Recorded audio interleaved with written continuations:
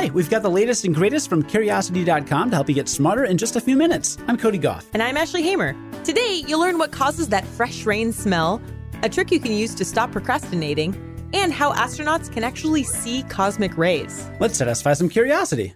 Cody, do you like the smell of new rain? I love everything associated with rain. Really? Yeah. Like you like getting wet, you like puddles. I love rainy days. I love listening to the rain. Wow. Everything precipitation. I love when it snows. And you like the smell?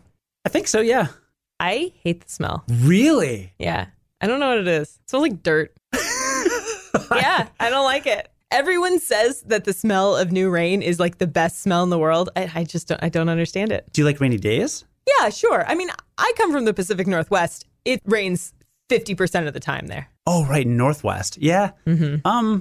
Weird. Did you have like a really bad rainy day when you were young? No, it's just the smell of new rain smells like dirt and I don't like it. That's all. You run so much. You spend so much time outside. Sure. Rain's fine. I'm fine with rain. Just the smell isn't that pleasant. All right. Well, no judgment. All right. Rain's not for everybody. No, I like rain, Cody. I just don't like the smell. I mean, you could buy an umbrella and then... Gosh. Well, whether you like the smell of it or not, isn't it kind of interesting to think about what causes that smell? It is. And you know what? I feel like I'm vindicated now that I know what it really is. Whoa. So a lot of research went into this, including work from a team of Australian scientists and a team of MIT scientists. And it was recently rounded up by Tim Logan, a professor of atmospheric sciences at Texas A&M University. He boiled down the answer into one word: petrichor. Cool, problem solved. We can all go home. Just kidding. Logan writes that petrichor is the chemical process that happens when rainwater meets dry earth. When the earth gets moist, it releases a cocktail of chemical compounds, including things like plant oils. But the most important ingredient in producing the smell of petrichor is a type of stinky alcohol called geosmin. It's produced by bacteria that live in the soil and break down whatever dead stuff happens to fall to the earth. So rain plus dirt equals geosmin, which creates that telltale fresh rain smell. But you only get that with fresh rain because dryness slows down the geosmin-producing bacteria responsible for breaking down the organic matter in the soil. As the raindrops spatter the ground, they kick up geosmin-containing compounds in aerosol form. Let a few gusts of wind stir things up, and presto, your nose detects the geosmin and that unmistakable fresh rain smell. It can be strong enough that people downwind can catch a whiff and smell an approaching storm. And even if you can't smell petrichor before the rain actually arrives, you might be able to sniff out another telltale sign a storm is brewing: ozone. The electric charge from lightning splits atmospheric nitrogen and oxygen molecules into separate atoms. Some of those recombine into nitric oxide, and sometimes that reacts with other atmospheric chemicals to produce a molecule made up of 3 oxygen atoms: ozone. That has a distinctly sharp scent. So yes, you really can smell rain coming. Isn't nature cool? So you're saying that it's caused by bacteria? It's bacteria farts. That's what it is. All right. Well, you know what? I like the way it smells. That's just fine. Ready to become more productive? Well, we've got a tip today that comes from Mark Twain, supposedly. We made a video about this on Facebook earlier this year, but it's worth repeating on our podcast, and it's called The Frog Rule. Do you ever use this, Ashley? I always use this, actually. I try to always use this. When I fail, it's obvious. And when I succeed, it's like the best day ever. If you don't know what this rule is, supposedly Mark Twain once said something along the lines of, "Eat a live frog first thing in the morning and nothing worse will happen to you for the rest of the day." There's actually no definitive evidence that Mark Twain spoke or wrote the phrase. There's even an alternate version that goes a little like this, and this might help make this tip make more sense.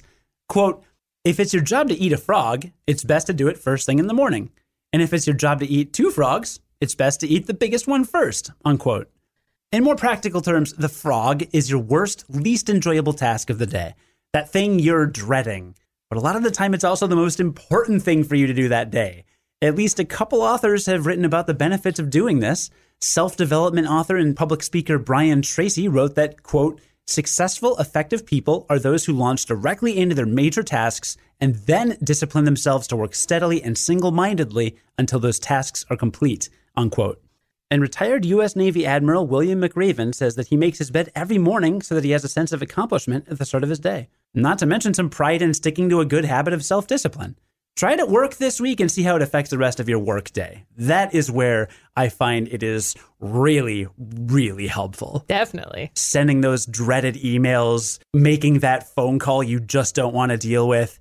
Get out of the way before noon, and the rest of your day will just go so smoothly. Totally. Today's episode is sponsored by Vistaprint. It's important to feel professional, polished, and prepared when it counts, right now. For small business owners or people who produce their own podcasts, being plugged in and prepared when an opportunity comes up is crucial.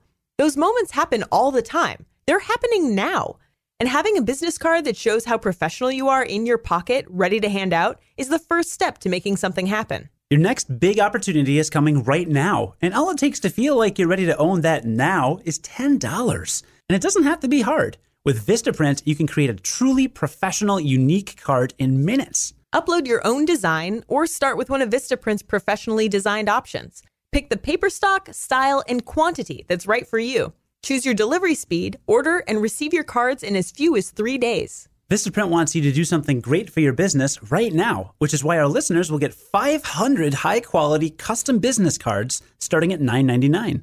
Use code CURIOUS at Vistaprint.com. That's code CURIOUS at Vistaprint.com. Curious at Vistaprint.com. Here's something cool. In space, astronauts can see cosmic rays with their naked eyes. Ready for some science? I'm always ready for some science. This is actually way more dangerous than it sounds, but it's still super cool. It's deceptively nefarious. Totally. But also magical. Yeah. So cosmic rays are the high energy particles that regularly blast through our solar system from other galaxies or our own sun. They're radioactive fragments of atoms that move at really high speeds and tear through any molecules in their path. They're the reason radiation is a big concern on future missions to Mars. The first person to report seeing cosmic rays was Buzz Aldrin during the Apollo 11 mission in 1969. He mentioned seeing strange flashes of light that took on a variety of shapes and dimensions. NASA put a special detector on Apollo 16 and 17 to figure out what was going on, and they found the flashes were caused by high-energy particles from cosmic rays. Later research has shown that the particles affected every astronaut differently. Some could see them in bright conditions, while others could only see them in the dark. Some were so bothered by them that they had trouble sleeping, while others couldn't see them at all. Remember, though, that cosmic rays are really harmful, so it's not so good when they hurtle into an astronaut's eyes. We don't actually know why astronauts are seeing them, though. The rays aren't light, after all. They're just radioactive particles. Researchers have 3 theories about why astronauts can see them. One is that they were entering the eye and hitting the optic nerve. Another is that they were entering the astronauts' skulls and hitting the vision center of the brain. Scary. And the third and scariest theory is that the particles are traveling through the vitreous humor of the astronauts' eyes and emitting light in the form of something called Cherenkov radiation. As in, the light is coming from inside their eyeballs. So don't be too jealous that you can't see cosmic rays from here on Earth, at least until we figure out why they're visible up in space. Read about today's stories and more on Curiosity.com. Join us again tomorrow for the Curiosity Daily and learn something new in just a few minutes. I'm Ashley Hamer. And I'm Cody Goff. Stay curious. On the Westwood One Podcast Network.